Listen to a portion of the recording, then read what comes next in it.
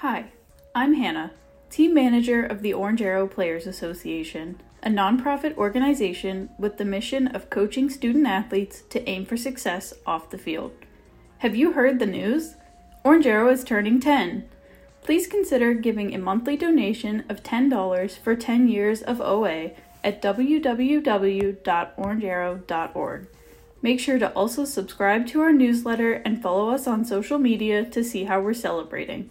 Thank you for listening. My guy, Terry Murphy, 8-1. What's up, T Murph? How you doing, boss? Man, I'm good, brother. I'm happy to be on with you. Good to see you. It's good to see you as well, man. You know, living in this time of quarantine, and so more people are getting used to communicating via Zoom or FaceTime, wherever the case may be. So it's been some time, man. You look good, man. How you dealing with this quarantine life, man?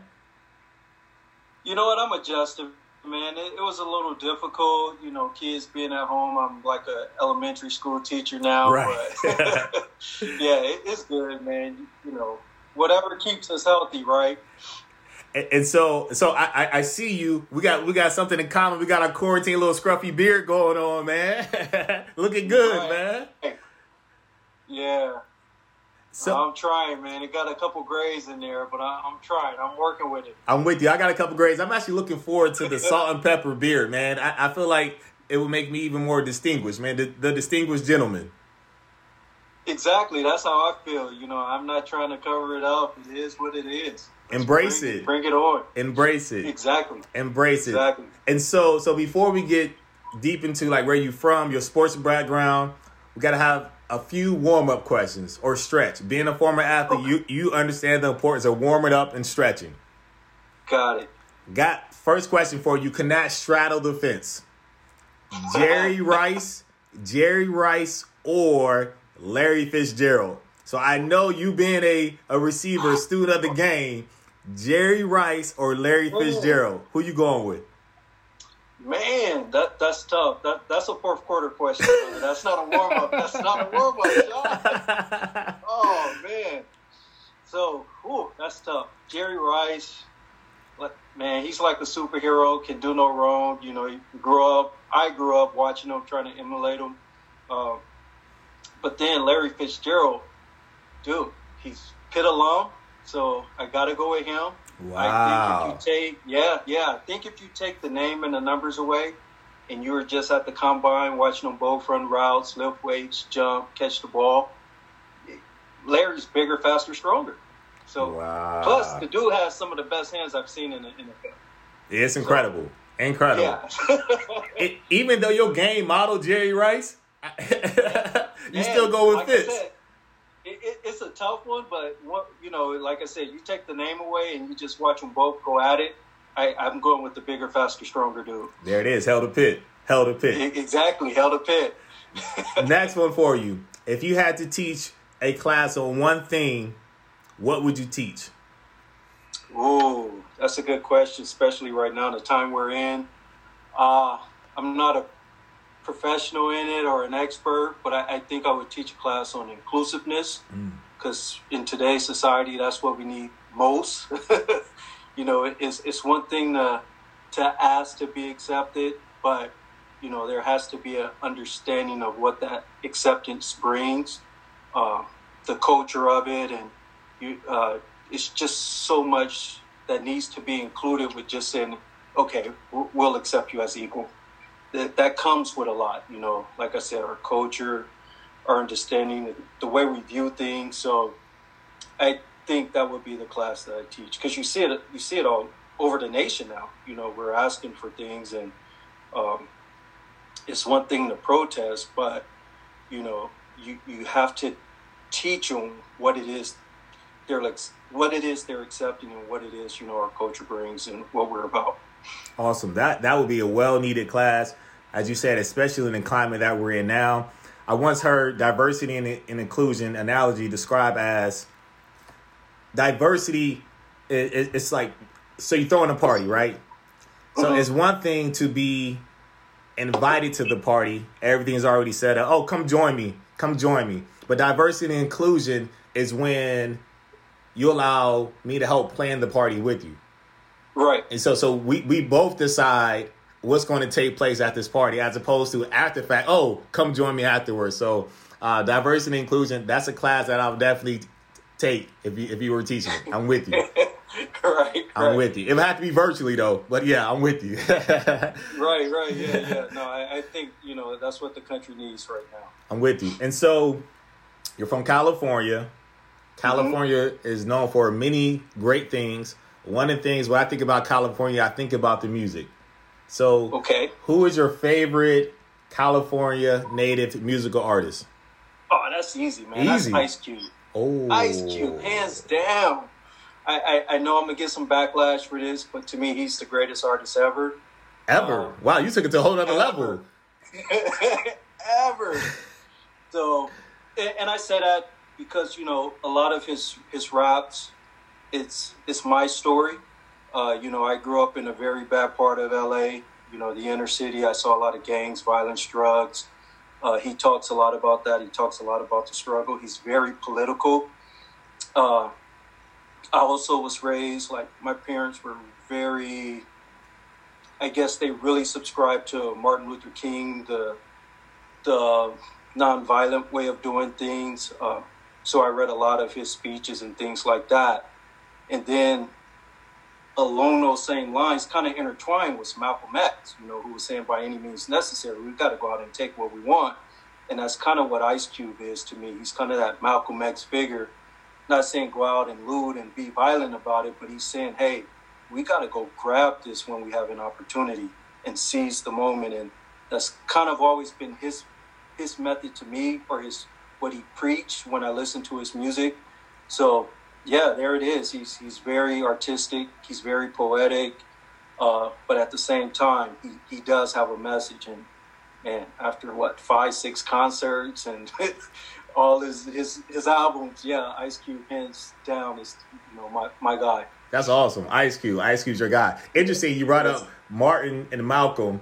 And potentially, you could probably describe Ice Cube as both. His music is probably more like Malcolm. His movies, especially in his later years, his movies are Malcolm X, and his movies are like Martin Luther King, especially like the one with the kid movie. So he got a little bit of both. Yeah, I think what's the movie? Are We There Yet? Is that the little one with Little Bow Wow in it? I think it was Are We There Yet? Is it Bow Wow? I know it's a kid in there. I don't think it's Bow Wow. Okay, it's not Bow Wow, but it's Are We There Yet? But that's more Malcolm. His music, I won't say some of his titles of his songs, but some of his music, that's definitely more Malcolm. And so, so speaking of Ice Cube, do you think they should make another Friday? You know what?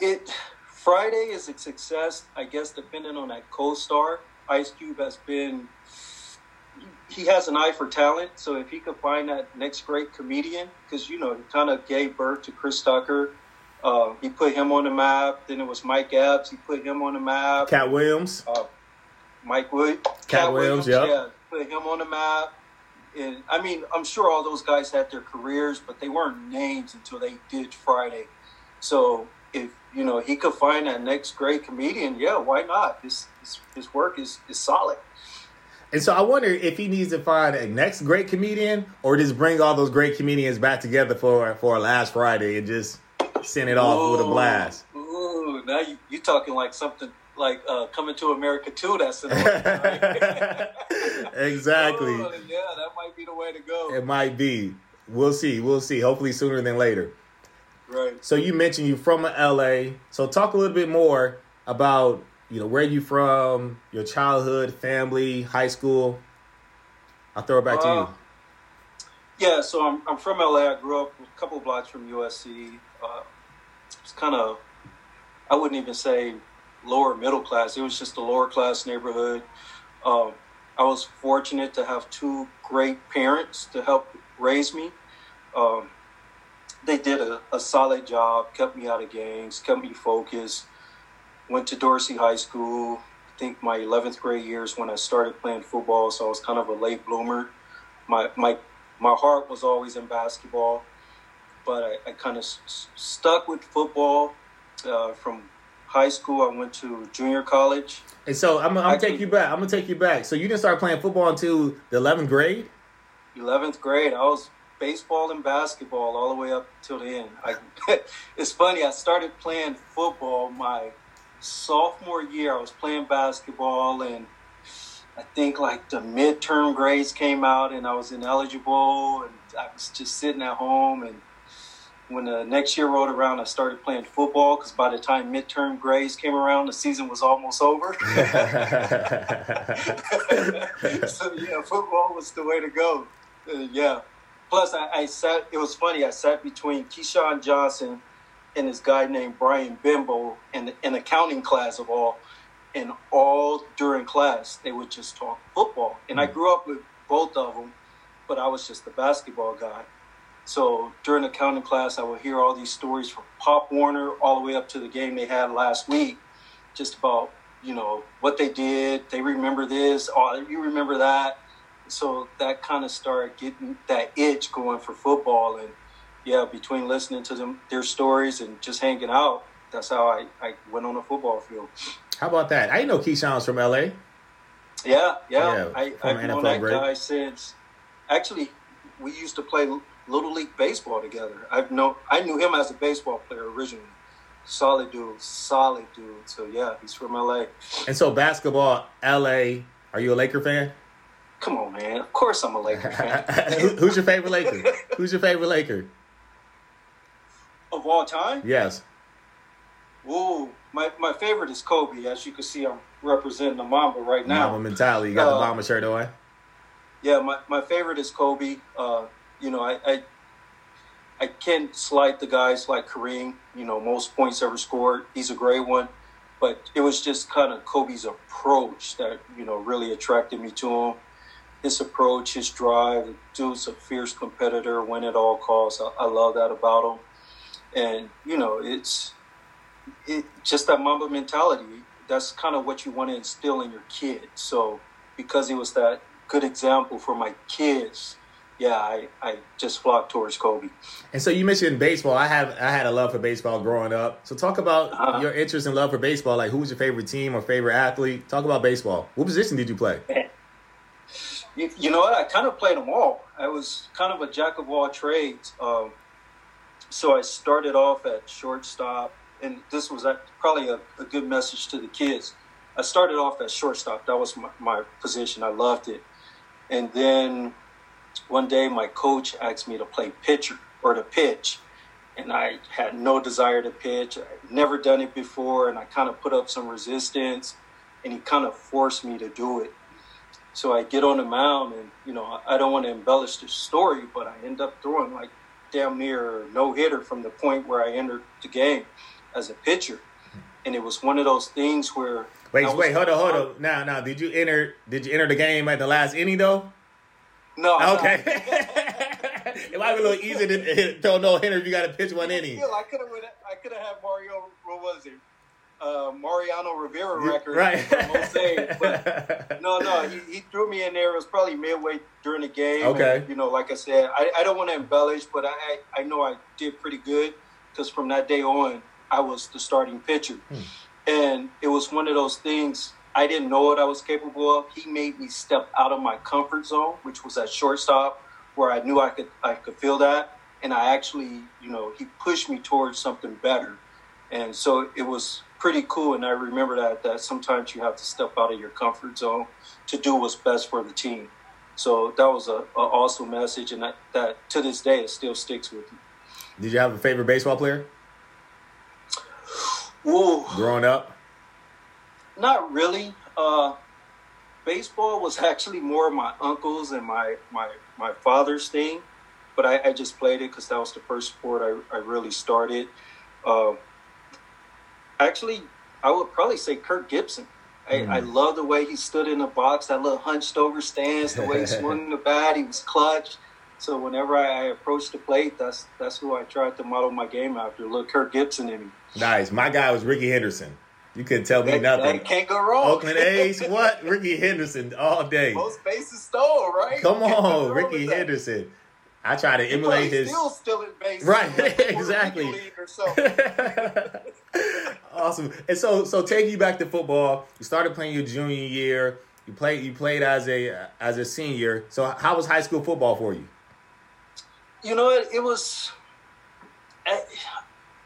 It wasn't one of those things I can say I really enjoyed. Like I just like being around the fellas, dude, just competing, being on that field, being part of that brotherhood. So my senior year wasn't that great as far as the team or record. We went to the playoffs, lost in the first round. My junior year was real good. But yeah, it was just the camaraderie, the relationships you form, the bond, the competition that drove me. Yeah, that was pretty much it.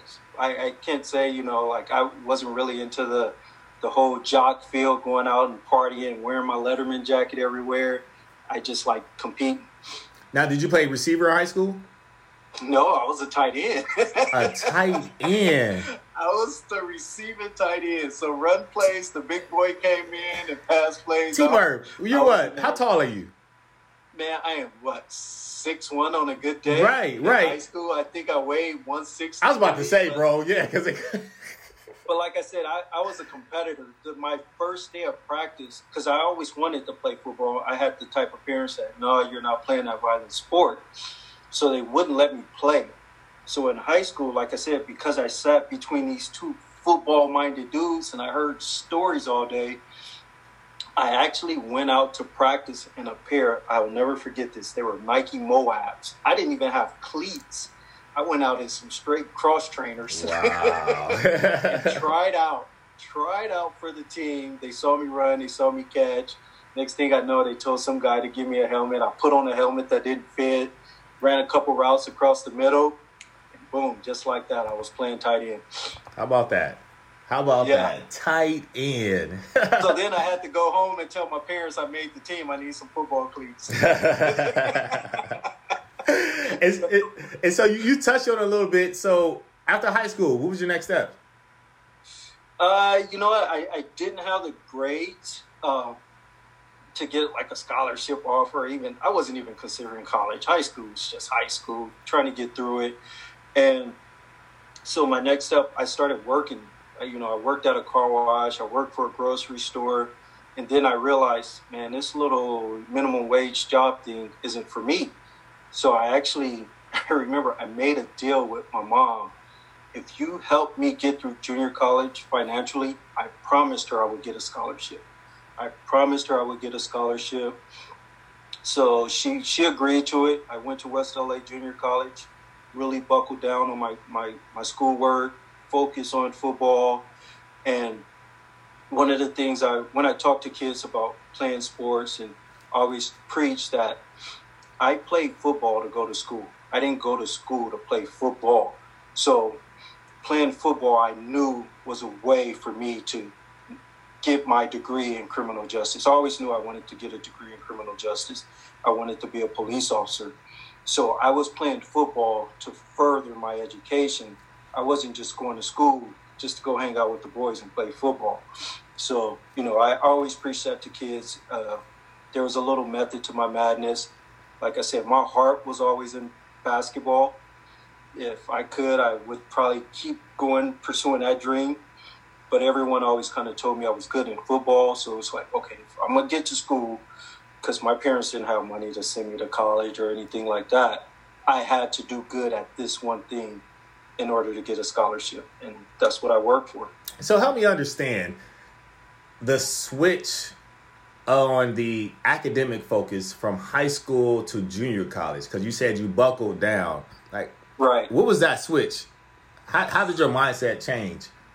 Like, what contributed to that? It was a lot of focus. It was all the things you need to, I guess, be great in football. I had to dedicate myself. I put myself on a routine. So after football practice, it was dinner, then sit at the dinner table and do the homework. It was a routine. I got into this routine to where my body just knew what was going on. My focus was there. And like I said, once I committed to that routine, once I committed to this goal, everything else actually just really started falling in place, and it became quite simple. It wasn't like, oh my God, I got to study for this test, or it was all these little things. You're putting this puzzle together, and it's building up to something great. So it was no different than the approach to football. If you want to be great, you got to dedicate yourself to it. You got to commit. You got to focus on your goal. And those were all the things I did just to buckle down, like I said, on the academic side. Awesome. So, yeah, that routine and buckling down, that's great.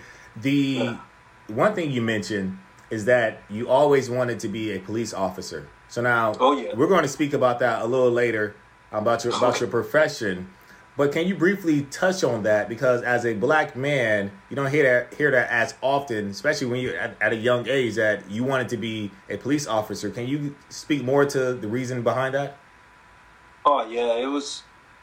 So in my neighborhood, you know, as Ice Cube would say, the ghetto bird was always up. So, and that always intrigued me. So when my buddies were asked, like for Christmas, they're asking for bikes and skateboards. I wanted a police scanner because I wanted to hear what the helicopter was saying to the guys on the ground. Never got it, but that's what I asked for. And then it also plays a little into, you know, if you how can I phrase it? Be the change that you want to see. So I saw a lot of police abuse growing up. I saw, you know, my relatives being treated unfairly or what I thought was unfairly. And it's like, hey, if you want to see change, go out and make the change. You know, be the man in the arena.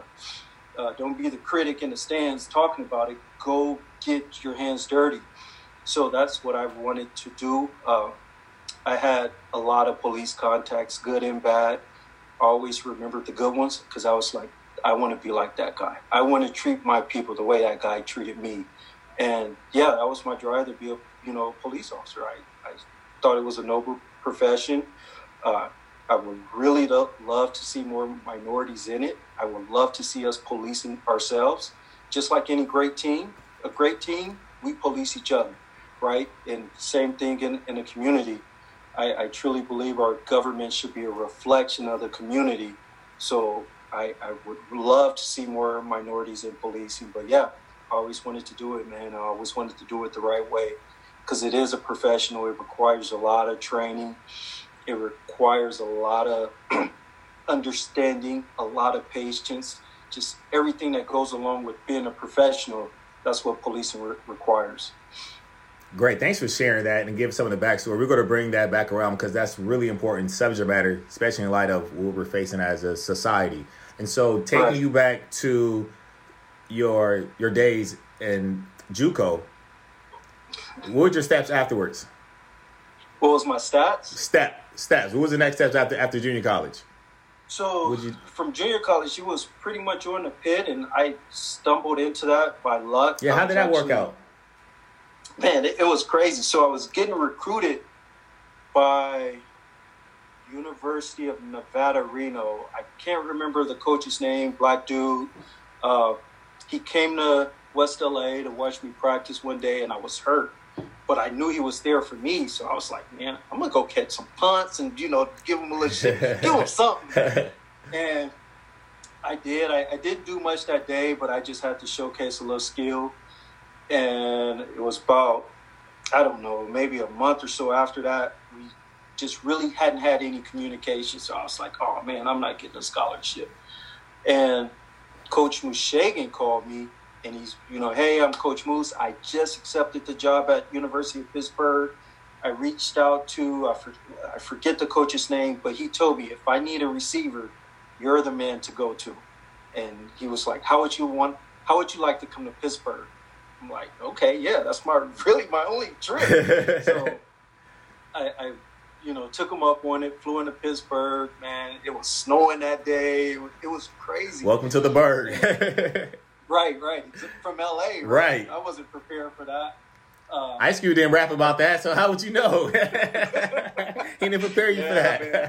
Man. Exactly. So, yeah, it really caught me off guard, but I remember we were doing like a tour of the campus or something, and Coach Harris, it was also his first year, he pulled me aside and was like, hey, let's go back to my office. And we went back to his office, and he was telling me about the opportunity.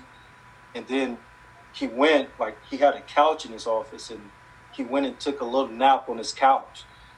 But he left, I'm sure he did it purposely, he left these game films right next to where I was sitting. and it was film of Marvin Harrison, Keyshawn Johnson. So I just started throwing them in the VCR and, you know, rewinding and watching it play by play. He woke up from his little 20-minute nap. It's like, let's go back. And then, they offered me a scholarship. And I was like, I'm in.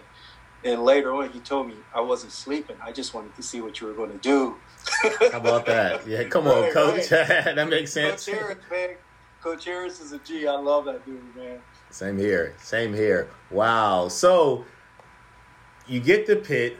How was that transition from LA to Pittsburgh? Man, it was brutal. It was brutal, you know. It was a big, I don't want to say culture change, but it was a big shock. You know, I'm LA, I'm Ice Cube all the way, khakis and Chuck Taylors, and, you know, you're walking around and people are laughing at your shoes because they don't know what Chuck Taylors are. Right. And I'm being defensive, laughing at their New Balances, ponies, and things like that. There was one day, I thought it was freezing. I remember I got on the bus, the shuttle, and I had on this big goose down jacket. And I sat down next to this old black dude. I'll never forget. And he looked at me and he was like, "Young blood, where you from?" Huh? He's like, "Where you from, young blood?" It's like, "LA." He was like, "Oh, I knew it. Like, what you mean? He was like, "It ain't cold enough for that jacket." I'm like, man, it's like 38 degrees. He was like, "I know. It ain't cold enough." Oh. So, yeah. Just little things like that. It was so night and day from where I was from. You know, Pittsburgh's always overcast. I was like, man, I just want to see the stars. I just want to get in my car and drive 20 minutes and be at the beach. And it was none of that. So it's a different lifestyle. Big difference. Huge difference. Completely different lifestyle. Now, did you major in either criminal or administrative justice? Criminal justice. You did? Yeah. Okay. Yeah, like I said, I always knew that was the route I wanted to go. It was just a matter of me, like, really focusing on my education and realizing how important it was to me. But yeah, once I came to that conclusion, it was full steam ahead. Let's go do this, get this degree, be a police officer. And so, when I came to Pitt, it was your senior year, and T Murph 81. I mean, you were so precise with your routes. I mean, you really put up some serious, significant numbers at the University of Pittsburgh. I mean, you were, by far, a baller, our top receiver. And so, with so many fond memories, share a few of your fondest memories on the field at Pitt. Ooh, you know, it's funny because a lot of my memories at Pitt aren't game related. They're practice related because I'm all about relationships. I'm all about the bond with my brothers. And I remember Coach Harris telling us one day at practice, like, you're going to meet your best friend here at the university. You're going to meet the best man in your wedding. You're going to meet your lifelong friend. And it all held true. You know, two of my closest friends to this day, I consider them my brothers, is Jackie Womack, Trey Creighton. You know, both of them. Yeah, great guys. Fellow number 7, my dog Trey. That was my roommate my freshman year at Kent when I wanted to leave, man. Trey helped me stay, man. My guy. Shout out to my guy, Trey. Yeah. So, yeah, it was all about the relationships. It was just every day in practice. I still remember Billy West yelling at me for missing run blocks in practice. My God, B. West. Dude, oh, my God. I could go on and on. DJ. Funny thing about DJ Dinkins, when I got there, he was a quarterback. And DJ, then they moved him to safety. Then they moved him to linebacker. And I could tell, my job as a receiver was to block the force. And DJ was always the force for my side. He's 6'3", 6'4", 220 pounds. I'm a small dude. So in the beginning, when he was making that transition, I didn't mind blocking DJ because I could tell his heart wasn't in it. He didn't buy into it. But, man, one day something clicked in that dude. Yeah, that dude's strong. DJ was like, hey. And he became a beast. And I remember, like, trying to block him in practice. And it was one of the hardest things I ever had to do. But it prepared me for, the other teams because he didn't take it easy on me. Same thing with Phil Clark and Ernest Coakley, man, John Jenkins, Wild Style, Curtis McGee. Man, those guys never took it easy on me. But it was because of, that camaraderie, them pushing me to be good or be great, whatever it is, that, I'm forever, like, indebted to those guys. I love them with all my heart. And, yeah, that's what I remember about Pitt. It's not the game, could care less about the numbers, the stats, and all that. But them relationships were critical in my development. So, yeah. Well, and I appreciate that. And I'm that same here. Some of my best friends are from the University of Pittsburgh, and that's some of my strongest relationships. I'm not going to let you bail out of this, though. On the field, man, at least the West Virginia game, man, you can talk about that one. I can see you backpedaling in the end zone now. Let's go, A1. Talk about that game then. You know what? That was a big game. It's one of those things, and I hated to see the rivalry go away because you don't understand it until you're in it, especially me being from L.A. Like, we have USC, UCLA, and it's a battle, but you haven't been in it. So I remember maybe it was 2 weeks or the week leading up to West Virginia, all these former players just started appearing at practice. And after, at the end of practice, Coach Harris would bring them up and let them speak.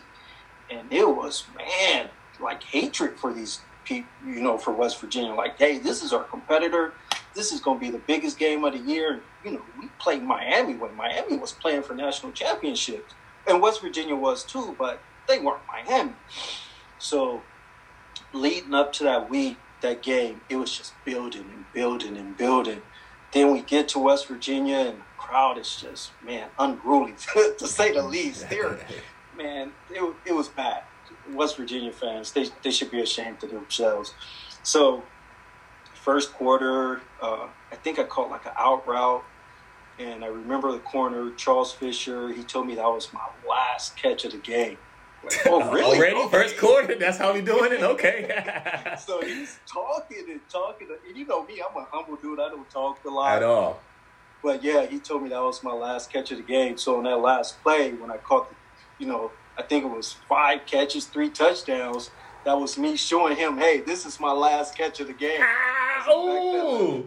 In the end zone. Ooh, So, yeah, drop the mic. Yeah. Mamba out, let's go. Exactly. Yeah, that's me holding the ball out like, hey, this is my last catch of the game. So, yeah, it was pretty cool. I love that. And then afterwards, the frozen beers they're throwing at us and pennies. It was crazy. Yeah, it was crazy. It was really, but I loved it. That's college. That's the college atmosphere. Yeah, I remember when coach used to say, so West Virginia, the coaches say, hey, we win, y'all throw your helmets on to shoot. No matter what, on and off the field, make sure your helmets on because they're going to throw stuff at you. It was crazy. Yeah. Dude, when we were driving, because I think it's 2 hours away from Pitt. Somewhere around the neighborhood. Bus, load up. And as we're driving, there's people on the overpass with signs, West Virginia go, F Pitt. And, yeah, it was crazy, man. I wasn't prepared for it, but I'm glad I got to experience it. The backyard brawl was something. It's legit. There it is.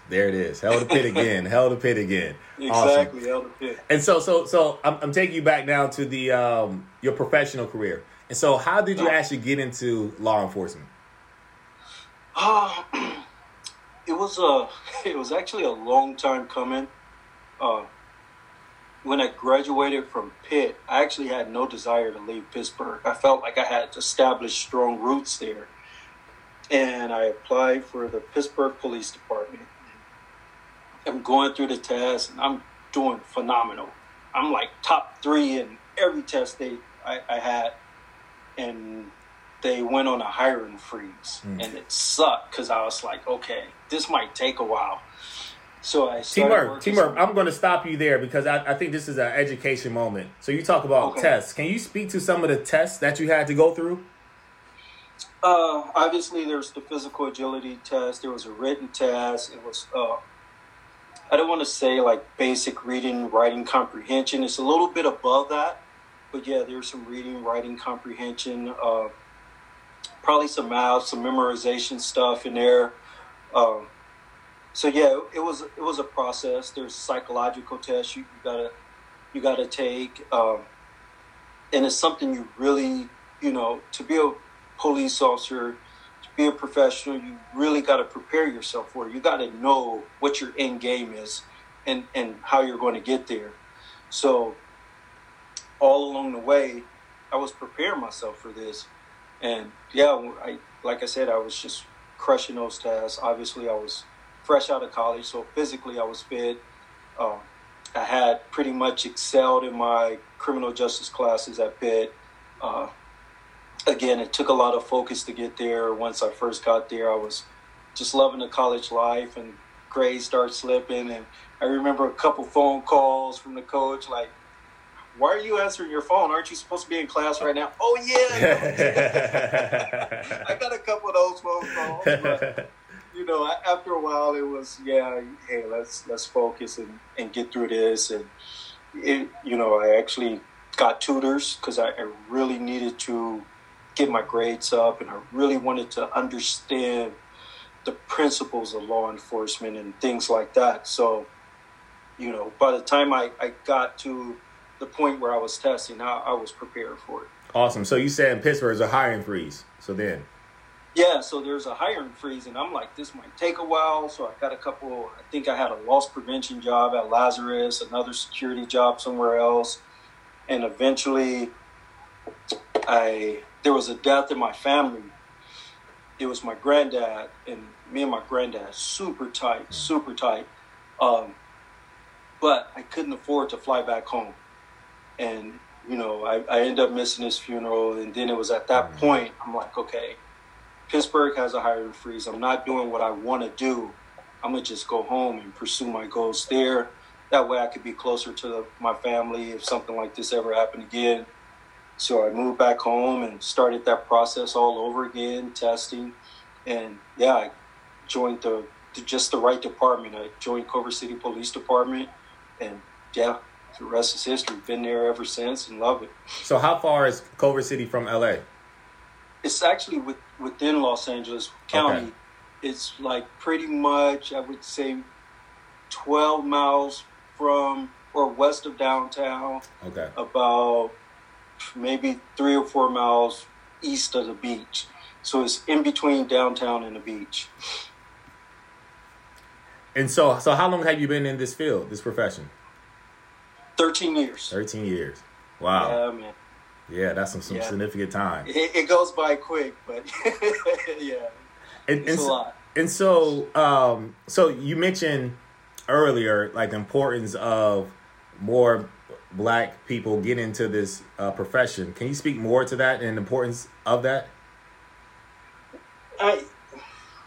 You just see it a lot in today's society. Like, it's great that we're out there protesting and marching for what we want. But in order for us to really affect change, we gotta get a seat at the table. There's no other way around it. The people in power, they're not going to relinquish their power because we're walking in the middle of the street. We got to get a seat at the table. It'd be nice when these decisions are coming down that affect us, that we're at the table when those decisions are being made. So, we got to really get into those 3 branches of government: the judicial, the legislative, the executive. We got to be the judges. We got to be the lawyers. We got to be the enforcers of the law. And at some point, and that's why I love what you're doing for Orange Arrow, this younger generation, they're going to be our change agents because they see the uprising. They hear what's going on. And, hopefully we can influence them to, hey, get a seat at the table, become a judge, become a lawyer, become a police officer, a cabinet member, a Senate member, a council member. So that way you can truly affect change. You can truly affect policy. And, so it's not just minorities in law enforcement. If you want social reform or, the criminal justice reform, then Teddy Roosevelt's speech, the man in the arena, get out there, do it, be the change you want to see. Great. So you also made a statement earlier about policing ourselves. What does that mean? Right. It's just, like I said, I equate it to a great team, effective team. You just learn how to police each other. I don't want to, speak. I hate putting other men or women mouths in my name or names in my mouth because I don't know them. But the entire situation with Drew Brees, for example, when he, I guess, brought it up that the protest was about the military, and it was like, I wasn't mad at the guy. To me, I took it as an opportunity to educate the guy, because no one really understands what it's like to be us but us. So I couldn't expect him to do it. I love Drew Brees. The first authentic NFL jersey I ever bought was a Drew Brees jersey. But it was more like, I get it. He's not black. I'm a black police officer. And sometimes just from growing up, I still get a little nervous when police officers are behind me. Like, oh man, I'm gonna get stopped. What am I gonna say? Yada yada yada. But that just built up over years and years of this happening to me.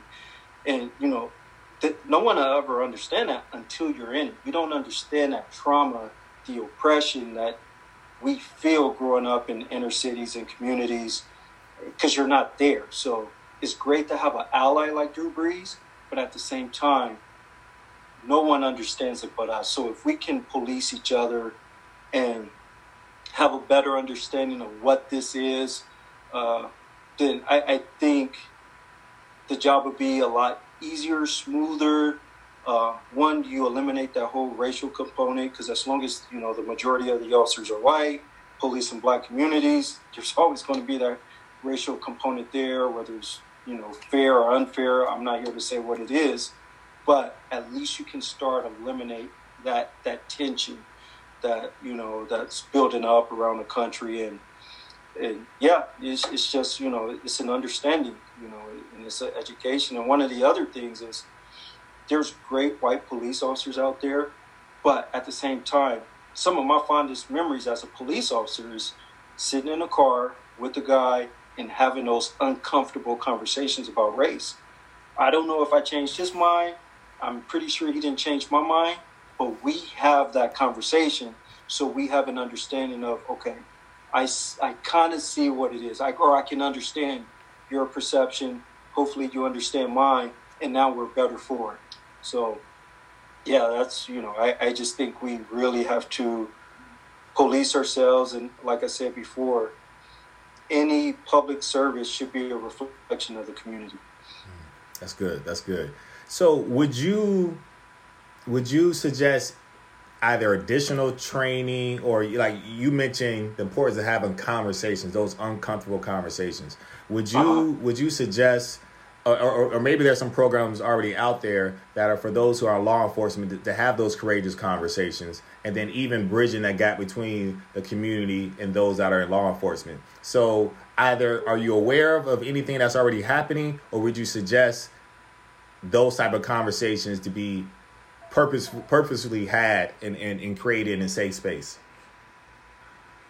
You definitely have to have the conversations. I can't really speak to other police departments, because it'd be kind of reckless or naive. I've never worked anywhere but Culver City, but I do know the western states, California, Nevada, Arizona, for example.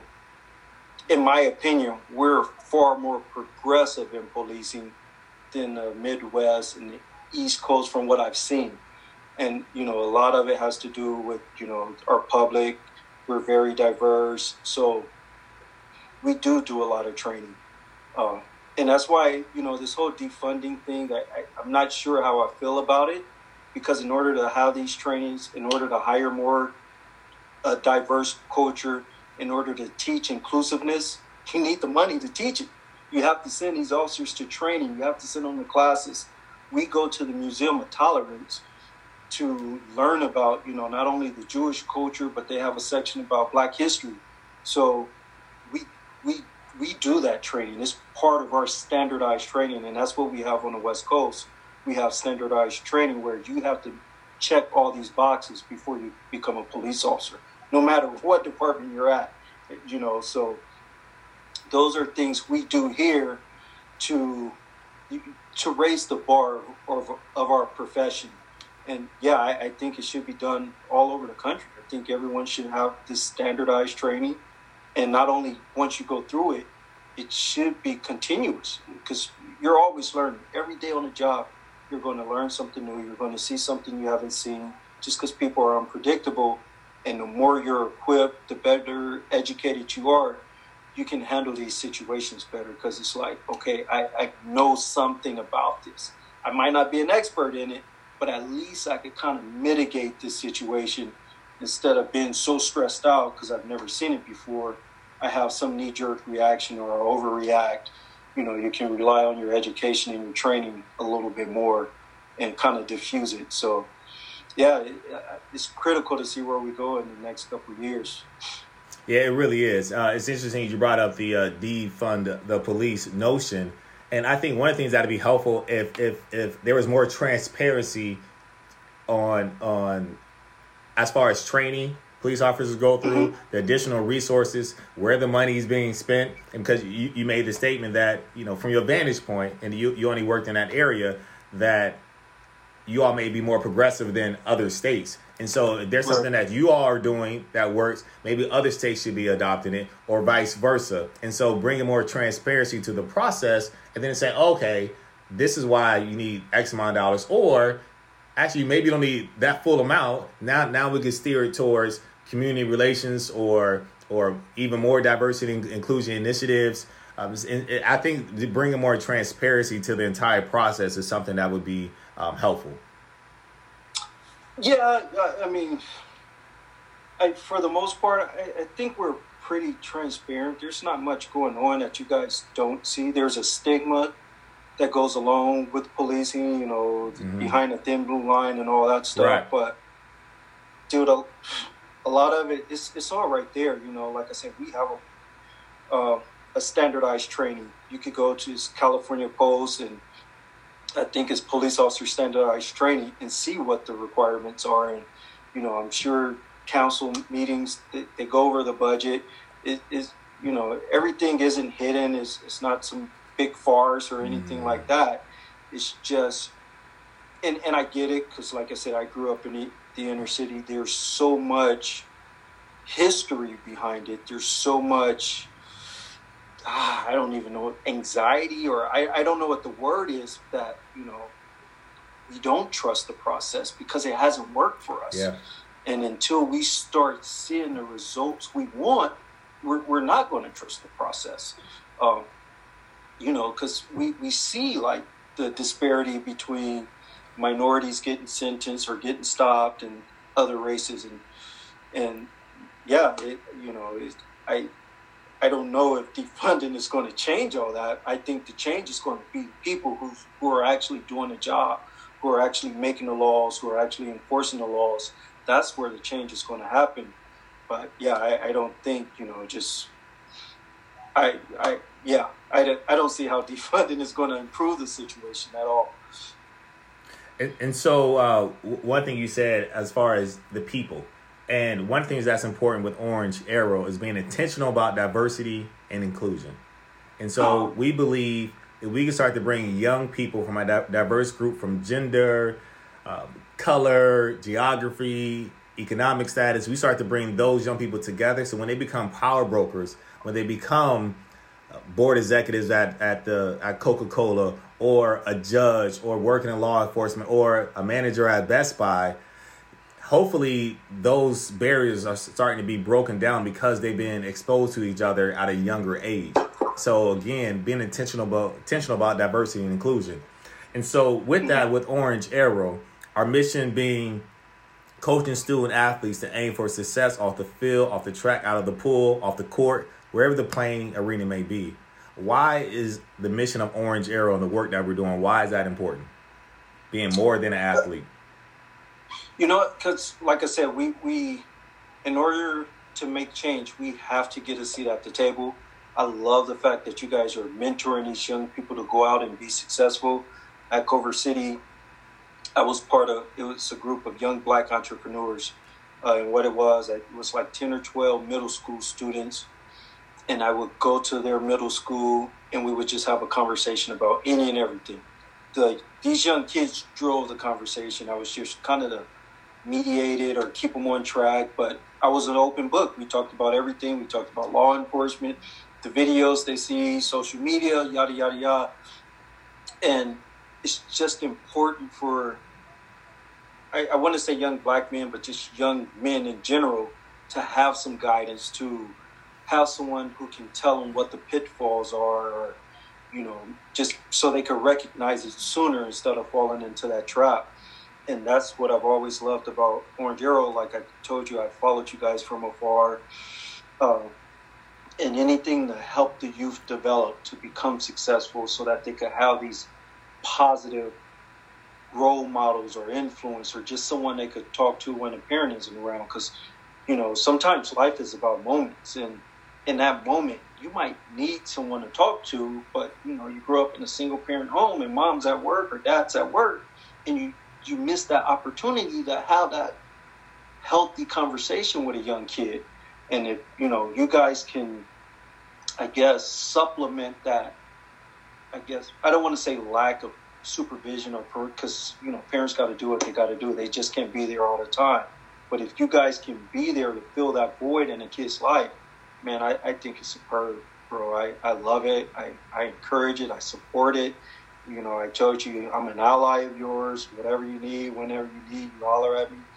Because we got to get the youth to understand, like, hey, you're destined for something great. And you can see it, this movement that's going, like, ride this wave, educate yourself, get a seat at the table, and influence change. So awesome.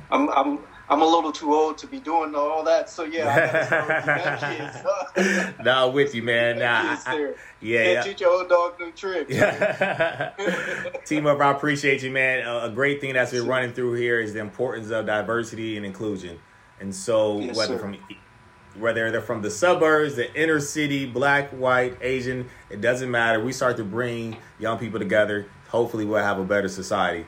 T. Murph, thank you for your time, bro. Thank you for all that you do for the community. Thank you for your support of Orange Arrow. I look forward to catching up soon. Oh, man, you know it's all love, brother. Anytime you need me, I'm here, bro. Thank you, boss. Appreciate you, dog. My guy. I used to lock you down in practice. Talk about practice, though. Nah. All love, 81. All love, 81. Yes, sir. My dog. All right, man.